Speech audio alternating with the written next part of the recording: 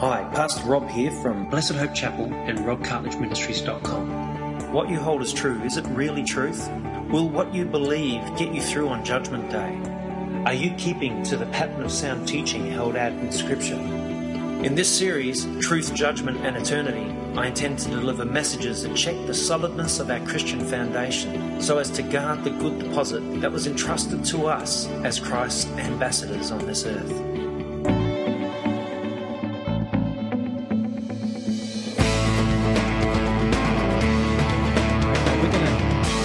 Continue on in our Revelation study, and this is part 3, and I've titled it The Beatitudes of Revelation. We know of the 8 Beatitudes in the book of Matthew, but how many of you have studied the 7 Beatitudes of the book of Revelation? And that's what I want to look at, because they're actually quite fascinating. And the first one that we're going to look at is Revelation 1:3. So if we can turn there, and we've been over these 3 scriptures this is the 3rd week where we've been looking at the same scriptures. But Revelation 1:3 says, "Blessed is the one who reads the words of this prophecy, and blessed are those who hear it and take to heart what is written in it, because the time is near." This is a beatitude where you're blessed for just doing something as simple as reading it. Now, in the Greek, it does go a little deeper, and that's what I want to quickly look at. And this is from the Amplified version of the same scripture. And it says, "Blessed and happy and to be envied." So if you read the book of Revelation, people will envy you. Maybe not in this life, but at least in the next life, when they see how blessed you are. "Blessed and happy to be envied is the man who reads aloud." So I'm going to be blessed because I'm going to read aloud what's in the book of Revelation. So if you want to be blessed, go home and read it aloud. So the man who reads aloud in the assemblies. So I'm even more blessed now from doing this. So that's why I want to continue with the book of Revelation, because it's going to bring a huge amount of blessing to me. All right? So you're going to be totally sick of it, because I'm going to spend the rest of my life preaching from the book of Revelation. But it also says this for you guys as well. "Happy and to be envied are those who hear it, and hear it read." So if you hear it read, you're going to be blessed. "And who keep themselves true to the things which are written in it." So there's things that are written in the book of Revelation that if you keep yourself true to those things, you're going to be blessed. And I think we want to be blessed. Now, a lot of the things that are written in the book of Revelation, and we're going to read through the 7 Beatitudes this morning, those things aren't what you would normally expect expect of a person to actually have to live by. According to the world, right? The world would say you're blessed if you get heaps of money and you get a beautiful big house and you got a beautiful wife and a beautiful family and everything is beautiful. That would be blessed. But Jesus says, "Blessed are those who mourn, for they will be comforted." So it's like what? I thought people that are mourning, they're not blessed. They're mourning, they're sad, they're depressed. But Jesus says, "Blessed are those, blessed are the meek." We're going to even look quickly through the Matthew Beatitudes as well. So it says, I'll go back a little bit. "Who reads the word of this prophecy, and blessed, happy to be envied are those who hear it read, and who keep themselves true to the things which are written in it, heeding them," meaning like hearing them and obeying them, "and laying them to heart." So placing them in your heart and living by them, making them the basis of the way you live your life. "For the time for them to be fulfilled is near." Now it says that 2,000 years ago, right? That the time for the book of Revelation to be fulfilled is near. Now we have to look at the Greek word near, which I actually didn't do any study on that because I didn't plan to say anything about near. But if you think about it from a biblical perspective, there's many references to the word near, and it doesn't sort of mean in the next year or two. It always means it's near, because God says, a day is like 1,000 years, and 1,000 years is like a day to God. So near to God is 1,000 years away. To us, that's a long way away. But to God, He's outside of time. He's not bound by time. But these things are near. Okay, so studying the book of Revelation will help us to know our Bibles so much better and convince us of the Bible's infallibility. And what I'm saying in that is is when you read the book of Revelation written in around 90 AD, it aligns with things written in the book of Genesis, like in Genesis, 4,000 years before. So there's all these cross-referencing that happens from Revelation, and it aligns perfectly. It proves that the book of Revelation, or at least the Bible, is infallible in itself. It's a cohesive whole. The Bible was written in a span of around 1,800 years or more. I'm not sure exactly. I think actually Genesis, when I said 4,000 years, I was wrong in that. But it's written in a span of time by many, many, many, many different authors. But they all seem to go together. It's like it was written by one author. And that's why we believe it's the Word of God, because it was like God spoke through and used His people throughout time to write this thing. And we're going to see that really clearly as we continue through the book of Revelation. And it's going to give us a rock-solid faith in Jesus. And that's what we need in these troubled times, in a troubled life where the world we're going through some crazy things in the world. ISIS is rising in the Middle East, and it's doing, wreaking havoc over there. The world is turning crazy. Some parts of the world, I know there's parts of every city in the world where you just simply can't walk in, because it's so dangerous. So we're living in very, very troubled times, and we need to know that there is something that we can rest our hope on, something that is sure that we can put our foundation down into. Because if you don't have something to sink your foundation into, what hope is there? You tell me one hope that you could lay your life on outside of the Scriptures. And you know what? There's been so many people that on their deathbed, they'll realize that really, I remember there was one quote I read of an atheist who was a staunch atheist, a world-renowned atheist. And on his deathbed, he said, you know what gives me at this time, if I knew that my eternal life was going to be just an endless sleep, because that's what atheists think, you're just going to die and that's it. He said, I would be happy. He said, but what makes me very, very uncomfortable is what if the Bible's true? And he's an atheist, strong atheist. While he's healthy, you can be a confident atheist, can't you? But when you're on your deathbed, you're about to go into that place that you've been confidently declaring there's nothing there for your whole life. And at that moment you go, what if the Bible's true? Because if it's true, I've rejected it my whole life. I've ran from it. I haven't followed it. I didn't want to know about it. I put it behind me. And it's a scary place to be. Because he then added, if it's true, I am damned.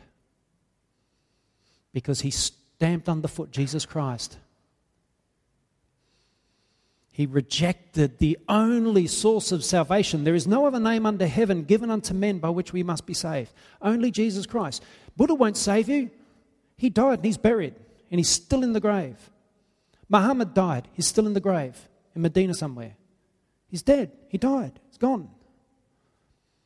You go through Baha'u'llah of the Baha'is and the Bab. You love that name, don't you? They're dead. They died and they're in the grave. But Jesus Christ is the only one who died and raised again. And not only that, he said he would raise again. He said death has no power over him. And he would die for 3.5 days just so he could go into the death realm to reach out to those that had died before he came. And to those in paradise with Abraham. That's where he went. He had to go there because they were waiting for him there. Paradise was waiting for Jesus Christ to enter because that's what Abraham's hope was. So Jesus had to die for our sins, the salvation of all men. He went into paradise and then he led captives in his train, meaning he left and they all followed him, and everyone who died in Christ from that moment forward would follow him and be with him for eternity. It's the most wonderful hope in the universe. It's the most glorious thing that we have, isn't it? But without Jesus, you have nothing. You have only this life, and all you've got to look forward to is death, certain death, because death will come. And if you don't have Jesus, the Bible says that Jesus will discard of those who've rejected him. And that's what we call hell, and that's what I call the eternal rubbish dump, where those creations that rejected the Creator get thrown and discarded forever and ever and ever and ever and ever. But this is the sad thing. They're aware that they're discarded forever and ever and ever. They're consciously aware that they've rejected their only source of salvation. And that's a sad place. You don't want to be there. You know what keeps me honest in Christ? You know what keeps me holding to my faith with all my strength and keeps me passionate day after day after day? Is I don't want to go to hell. I want to do the right thing and honor my God and not bring shame to him. And that keeps me living the right way as best I can. Doesn't mean I don't muck up. Who mucks up here? Anyone muck up? I don't want to muck up. Who hates mucking up? Yeah. Our only source of salvation is found in Jesus Christ. And I tell you what, can science save a man? Can science save you? I know my brother-in-law is a stem cell researcher. He's trying to find biological immortality. Why? So he can just get older and older and older but stay alive somehow? We've been given biological immortality in Jesus Christ. And we'll be given a resurrection body far better than this one. No stem cell researcher is going to be able to create an imperishable body like the one we're going to receive. You know what I mean? They're trying to create super soldiers. But super soldiers will die. If anyone doesn't know about super soldiers, do some research. But super soldiers aren't immortal, right? But we're going to be far greater. We've been promised an imperishable body. At the resurrection of the dead, Jesus will come and the angels will sound their trumpets, will be a loud trumpet blast, and the dead in Christ will rise first. So those who have died over all history, their bodies will be given back to their souls. To be absent from the body is to be present with the Lord. So the moment you die, if you're in Jesus Christ, your soul is present with Jesus that moment. So that's why Christians throughout the last 2,000 years have called death sleep. Death is simply sleep. We just go to sleep. You know, it might be a painful entrance into sleep. Who knows? Let's hope it's not. But if it is, it might be a painful entrance, but we go to sleep and then our spirit goes straight to be with the Lord. But when the Lord returns at the second coming, and he said he's going to return, and just like he said he was going to raise to life after 3.5 days, he will return. And when he comes, the dead in Christ will rise first. So all of us who have left our bodies here on earth will receive them back, but far better than this. They'll be imperishable. They won't be able to perish. And those bodies will connect with their souls, and you'll be given imperishable bodies. It'll be beautiful. And then those who are still alive at the coming of the Lord, those who are alive on the planet, will be raised up to be with him. And in Matthew 24, it says that the angels of heaven swoop down, pick up those who are in Christ, who are alive at his second coming, and bring them to him. And as we get brought to Jesus, our bodies, if just say I'm alive at that time, my body will be transformed as I get brought to the Lord. And it says you'll be transformed in the twinkling of an eye. That's quicker than you can blink. A twinkling of the eye is a light speed, a little, when light hits your eye, there's a twinkle. That's how quick he'll change us. He's not going to have to strain, and Jesus will not strain to cause a resurrection of all the dead that have ever lived in him. He will not strain to make that thing happen. Because we have an awesome God beyond all imagination, beyond all power. He created the entire universe. He created some of the biggest planets you could ever imagine. And do you think it's going to make him strain to raise the dead? See, the earthly bound mind will think, this sounds ridiculous. This sounds stupid. But to those that believe that God who created the universe, nothing is impossible for God. Amen? Nothing. One of the blessings which will come upon us will be a greater and deeper knowledge of the Word of God. So as we continue to read the book of Revelation, we're going to receive a great blessing with deeper knowledge and understanding of the Bible. Now, I want to give you an example of this. If we can just quickly turn to Revelation 12:1. And I'm sure if you've read the book of Revelation, this would have stood out to you. It's called The Woman and the Dragon, in my Bible at least. Revelation 12:1, and it says this: a great and wondrous sign appeared in heaven, a woman clothed with the sun. So remember that, clothed with the sun, with the moon under her feet, and a crown of 12 stars on her head. So 12 stars. Now, if we just read that, we can make up all sorts of stories about what that all means. But we're going to go and have a look in Genesis 37:9. So Genesis 37:9, and you remember Joseph had a dream. In Genesis 37:9, and in this dream, and he told this dream to his brothers, and he said, listen, I had another dream, and this time the sun and the moon and 11 stars were bowing down to me. And when he told his father this, his father rebuked him and said, what is this dream you had? Will your mother and I and your brothers actually come and bow down to the ground? So mother and I, meaning the sun and the moon, and 11 stars, the 11 brothers of Joseph. Right? So who are we talking about here? The family of Israel. In Genesis 37:9, we read that Joseph had a dream of the sun and the moon and the 11 stars bowing down to him, and we discovered this is referencing Israel. So in this dream, in Revelation 12:1, John in the vision is seeing Israel giving birth to a child, a male child who will rule the nations. And is Jesus an Israelite? Was Jesus an Israelite? He was. So now we understand from referencing the Old Testament what is being said. And it's very, very clear in Scripture.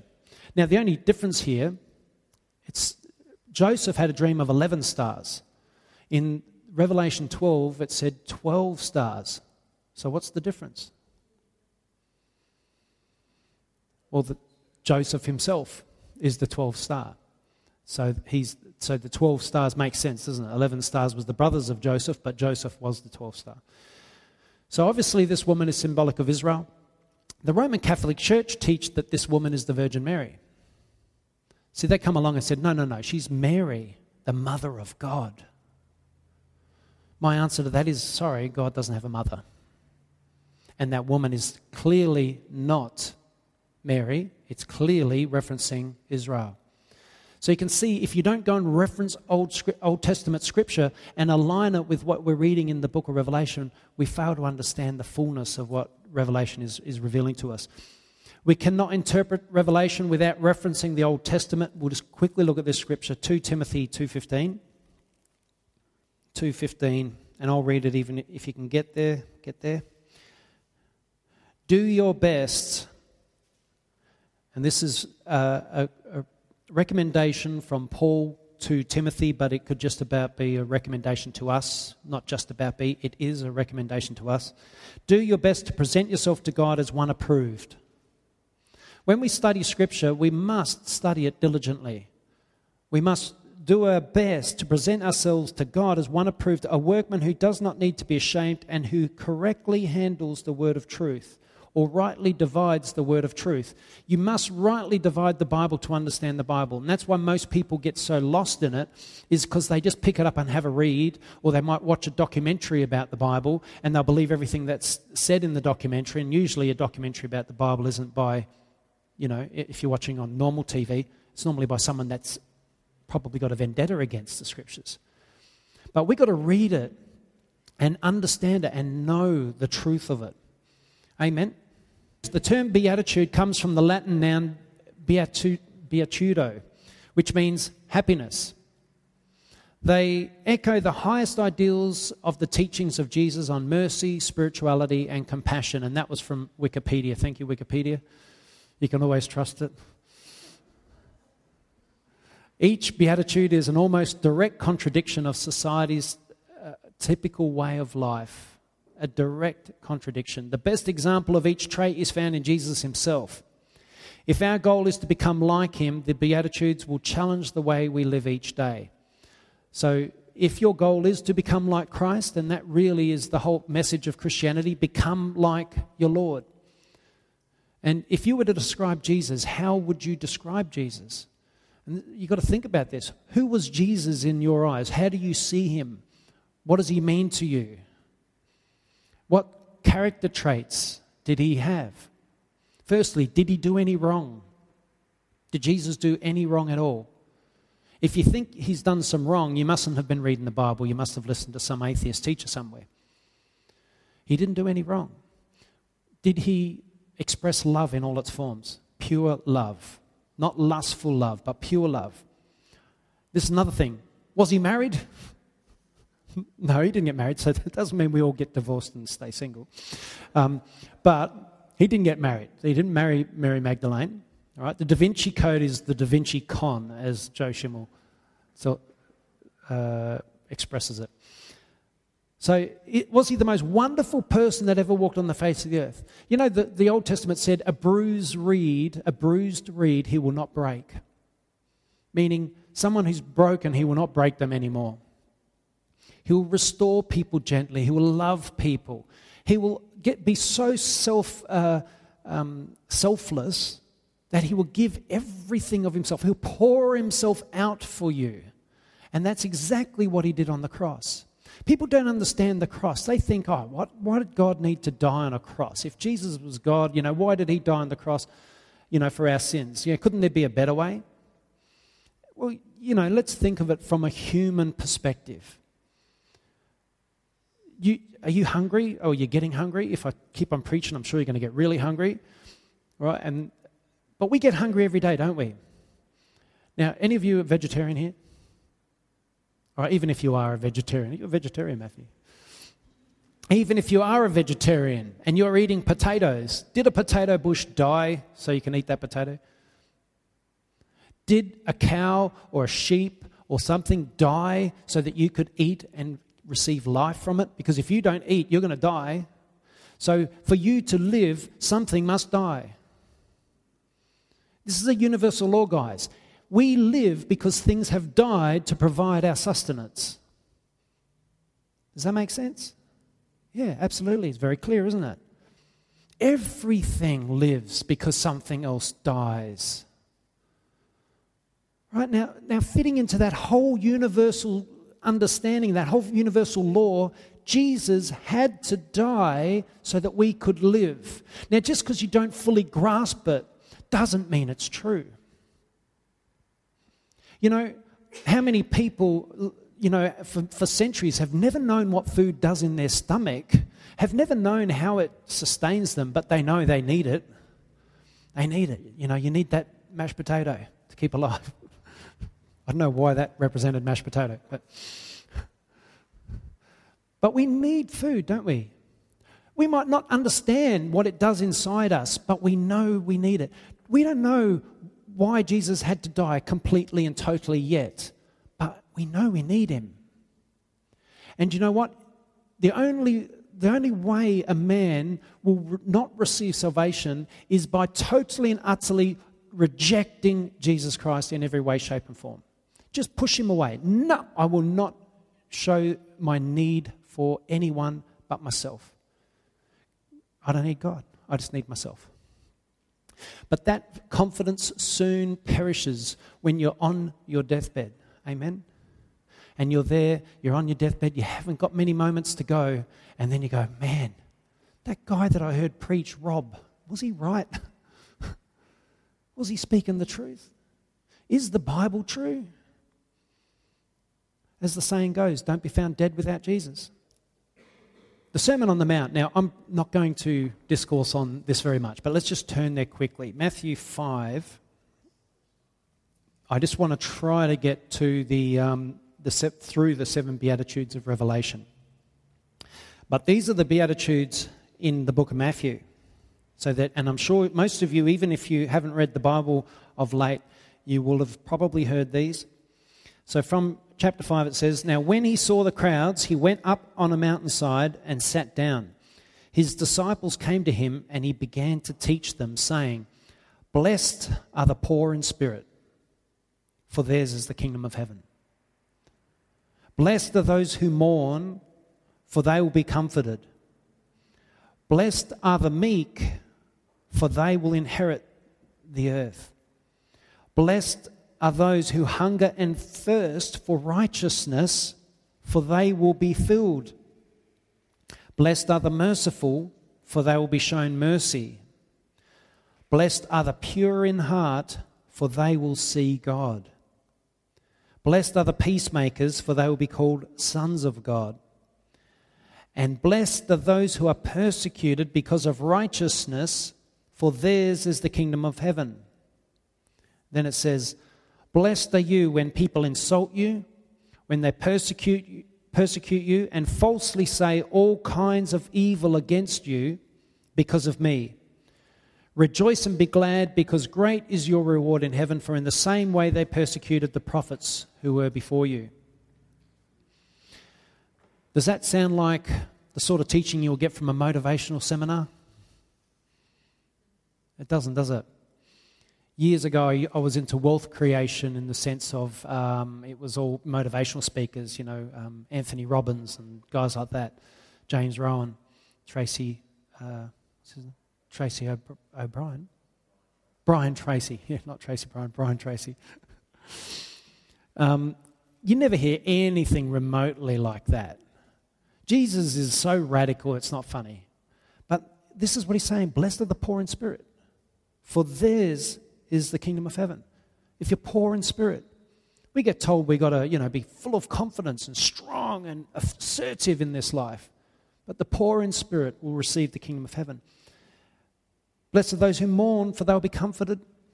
You want comfort? Then mourn. I see that from the perspective of, if you mourn because of the wretched state of your life, because you've rebelled against God, you've got to mourn in relation to that. But also, if you are that concerned for your fellow neighbour, if you're that concerned that you love people like you should love them, because really the human race suffers from one thing. This is what causes all the woes on the planet, lack of love. Why does one country go to war against another country? Because they don't love them. They don't love their neighbour. Jesus says, love your neighbour as yourself. If everyone lived by that, man, that would it. That would solve all the world's problems. But we don't love our neighbour as ourselves. We hate our neighbours.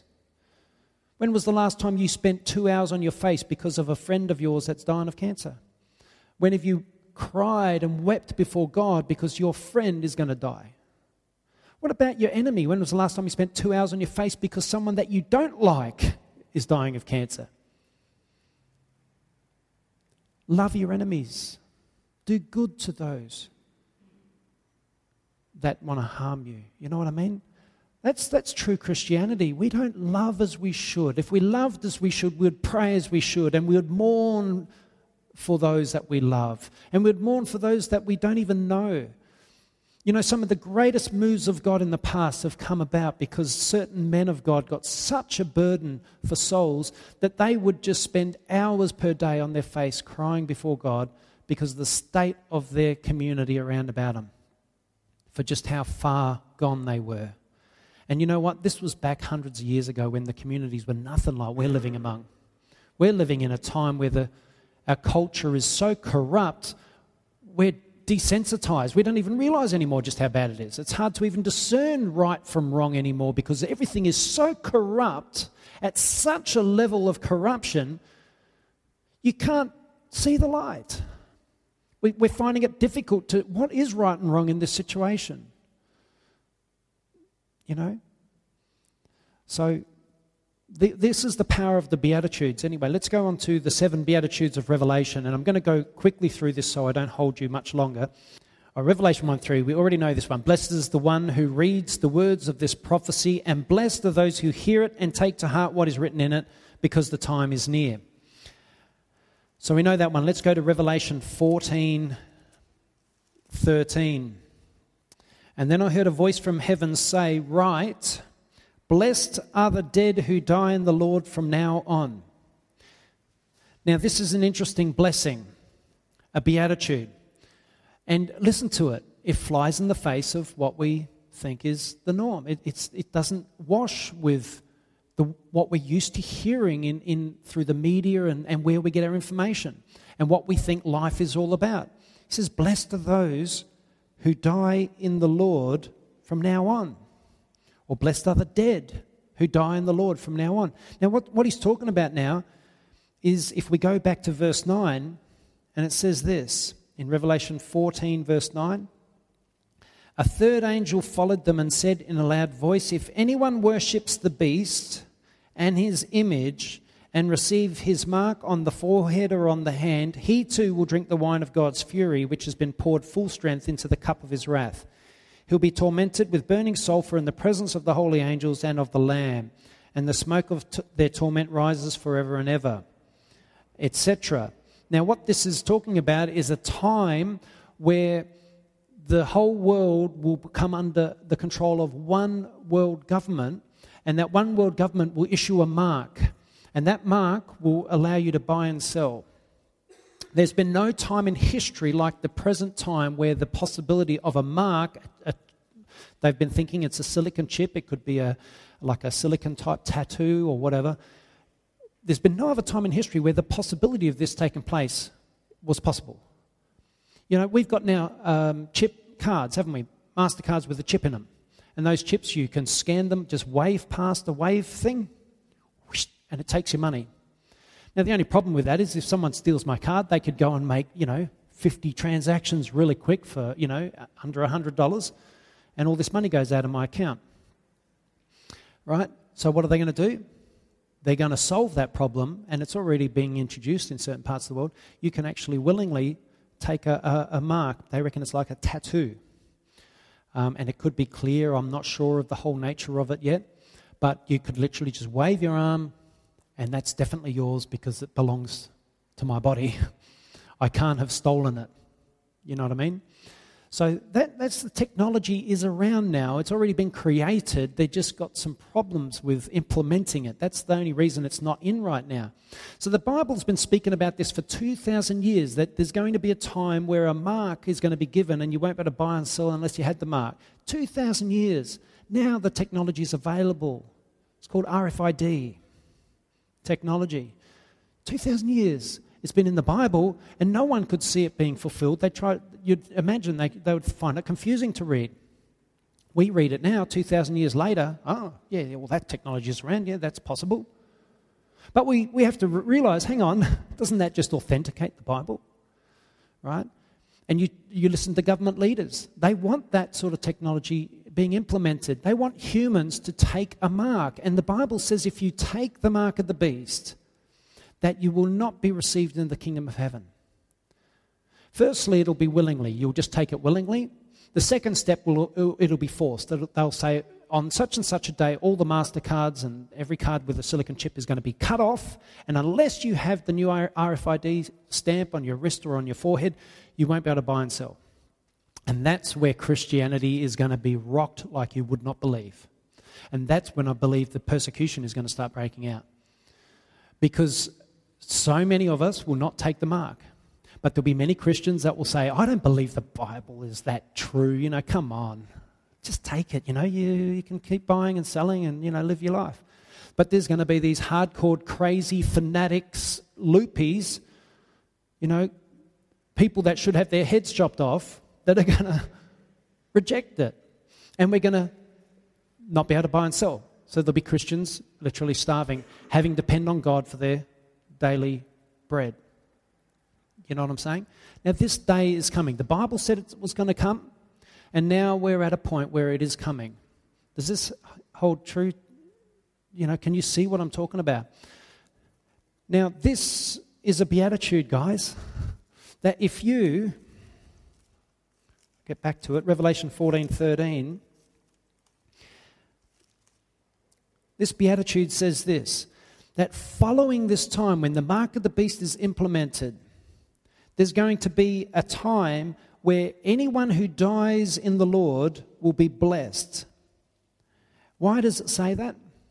Because if we live by this, if we take that beatitude to heart and say, yes, no matter what, I'm not going to receive that mark because that's certain hell for me. I'm not going to reject Christ by taking the mark. I'd rather die of starvation than that.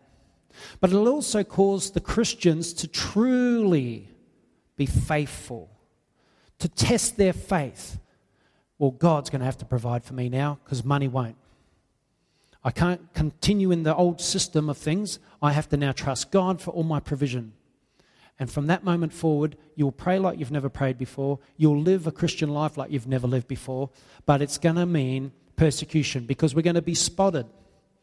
They'll probably have a scanning device and they'll be scanning masses of people. Anyone who doesn't come up with a RFID scan, get him. Boom, they'll be charging on you. Because the Bible says that will happen. The Bible also says that the official form of execution will be beheading. And sorry to throw this all at you today, but that's what the official cause of execution will be in those days. Why am I teaching this? Because we live in a day when the Bible is being fulfilled. The end time scenarios are starting to be fulfilled as we live. As we look at the evening news, we see it being fulfilled. There has been no other time in history where we could watch these things taking place. Now, I'm not going to say when Jesus is going to return. I'm not one of those false prophets that will declare Jesus is going to return on the 23rd of January, such and such a time. Oh, it's crazy to do that. Why would you do that? Why would you risk your credibility when Jesus says no one knows the day or the hour? But he said, watch for the signs. Watch for the signs. The signs will be there. They'll be clearly evident before your eyes. You will know Jesus is not far. Jesus is not far. He's coming. And so make sure you're ready. Make sure you're ready. Take these Beatitudes to heart. Be prepared. Be prepared for some troublesome times. If you're a true Christian, if you don't want trouble in these times ahead, and actually no one will be devoid of trouble. Everyone will fall into trouble in some form. Whether you're a Christian or not, there's going to be some terrible times. Because Jesus says the times that are ahead are worse than any other time in history, and they're so bad that they will never be equaled again. Are we prepared for that? When I say this, whenever I've said this in our Western setting in Adelaide, I usually get like, I can see people agree with me, but I can see it's nearly like, I don't know, because it's so calm out there. You know, we live in a very nice community, you know, especially here in Mitcham. It's a beautiful, beautiful part of Adelaide. Actually, most of the parts of Adelaide where we live are beautiful, aren't they? What about if I was saying this in Iraq at the moment? If I was preaching this to Christians in Iraq, would they be agreeing with me? They would be. They'd be going, yeah, we see it on the street every single day, people getting cut down. All through the Middle East, if I was preaching this in those countries, they'd be saying, yes, we agree with you because we see our neighbours getting their heads chopped off for believing in Jesus. But because we don't have it happening on our doorstep right now, does that mean it doesn't happen? Or does that mean that what Jesus says won't take place? It just means that we're living in a calm before the storm. That's all I think it means. You know, the calmest point in a cyclone is before it happens.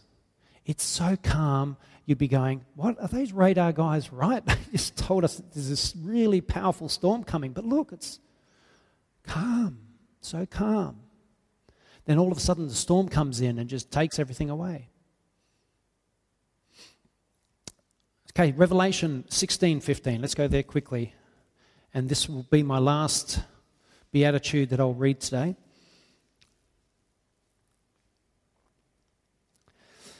Now, this is an interesting thing, this scripture. I just want to set the scene for you. There's 3 lots of 7 judgments spoken of in the book of Revelation. There's the 7 seal judgments, then there's the 7 trumpet judgments, and there's the 7 bowls of God's wrath or vials of God's wrath judgments. Right, these are all judgments that God pours out on the earth. Some people think that they're all separate. There's actually 21 separate judgments that take place. I personally believe there's only 7 judgments, but it's been repeated for a reason. And I'll go into that when I get to that part of the Revelation, because if I digress right now, you'll have me here for another half an hour. But I want you to just take careful note. This, even according to pre-trib teachings. Pre-trib means pre-tribulational rapture teachings, or anything to do with tribulational teachings. The 7 bowls of God's wrath are considered the last of the 7. Now, if we get to the 6th bowl, if we go back to verse 12 of chapter 16, and it says, "The 6th angel poured out his bowl on the great river Euphrates, and its water was dried up, to prepare the way for the kings from the east. And then I saw 3 evil spirits that looked like frogs. They came out," and so on. Now, that's stuff that I'm going to have to talk to you about at length at another time. But that's the 6th bowl of God's wrath. There's only one more bowl to go, the 7th bowl of God's wrath, and that's it. The tribulation is over. And guess what God gives us right there, or Jesus gives us right at that moment? A beatitude. If we go down to 19, is that right? No, 15. "Behold, I come like a thief." So he says, I'm coming like a thief. So he said that to the church.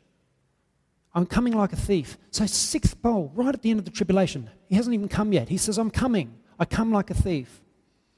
"Blessed is he who stays awake." So if you stay awake, I'll tell you what, if we're living in that point, if we're alive at the 6th bowl of God's wrath, stay awake. Don't fall asleep. I don't know how you could fall asleep anyway. And sleep meaning spiritually asleep.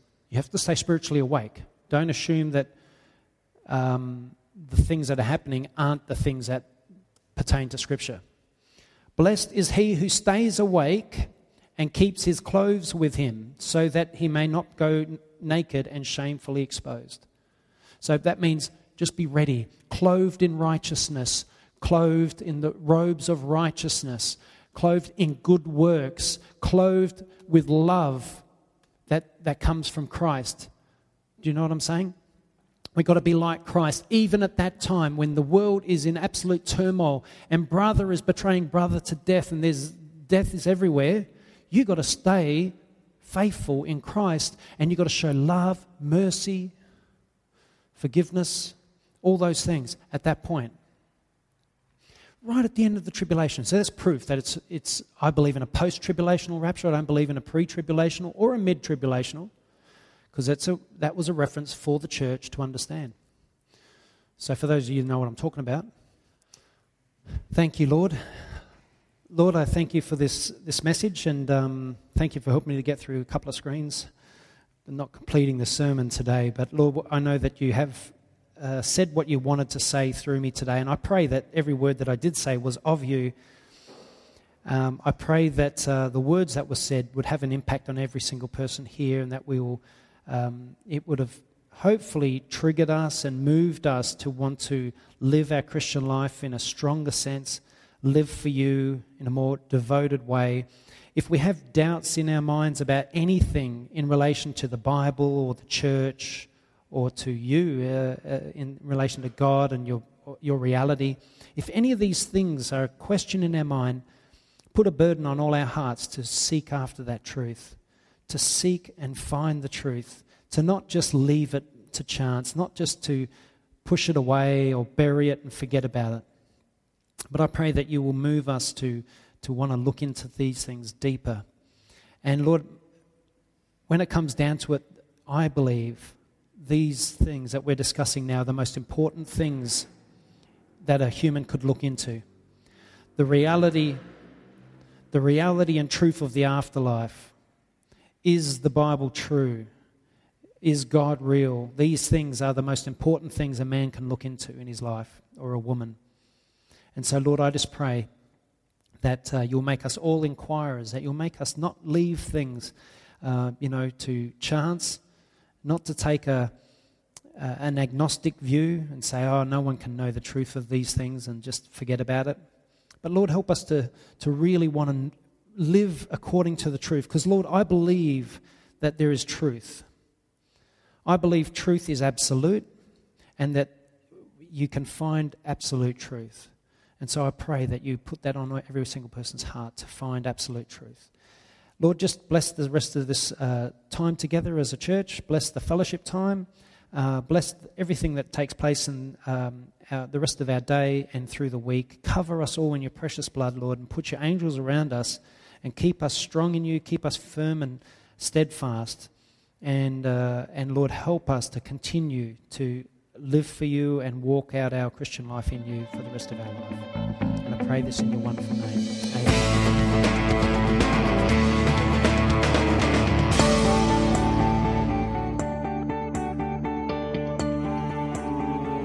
Thanks for listening to this sermon. If you search Rob Cartledge in the iTunes store or go to www.robcartledge.com, you'll see a number of different sermon series: Uncovering Religion, Truth, Judgment and Eternity, Apologetics 101, Critical Doctrine, and End Times.